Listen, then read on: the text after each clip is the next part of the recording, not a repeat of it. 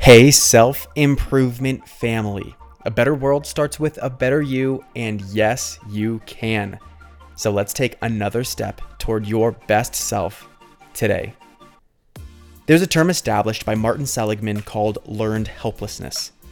The term basically describes how some people choose to stay in discomfort because they've become accustomed to it, even when there's a clear way of escaping it.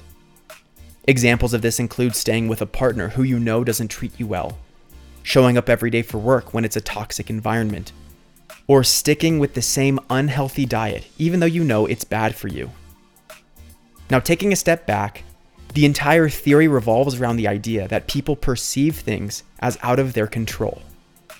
There are two really significant implications to learned helplessness. First, it creates a lack of agency. While it's not often talked about, agency is a fundamental human need.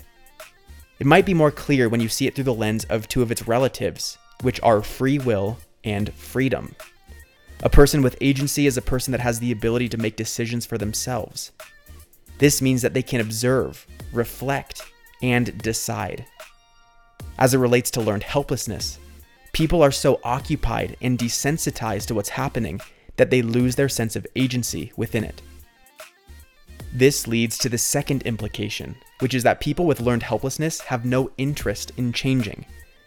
On one side, they have no awareness of the fact that things can change or need to change. But more critically, they have no motivation to pursue things that are different than how they currently are.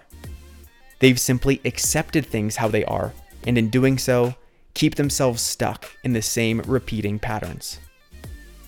Now, the most important piece here: how does this affect you? Well, like anything else, learned helplessness is a spectrum. It's possible that you're crippled to the extent that you choose not to remove yourself from a situation that is obviously bad for you.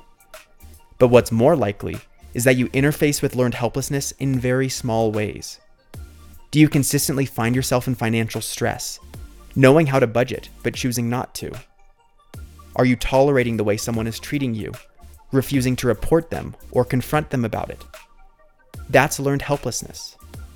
And if you feel like any of this might apply for you, hopefully this has given you extra awareness to consider how you can improve your circumstances. I'm Brian Ford, and I hope you feel inspired to be helpful and not helpless. We need more people like you in this world. You grew today. Let's do it again tomorrow on Self-Improvement Daily.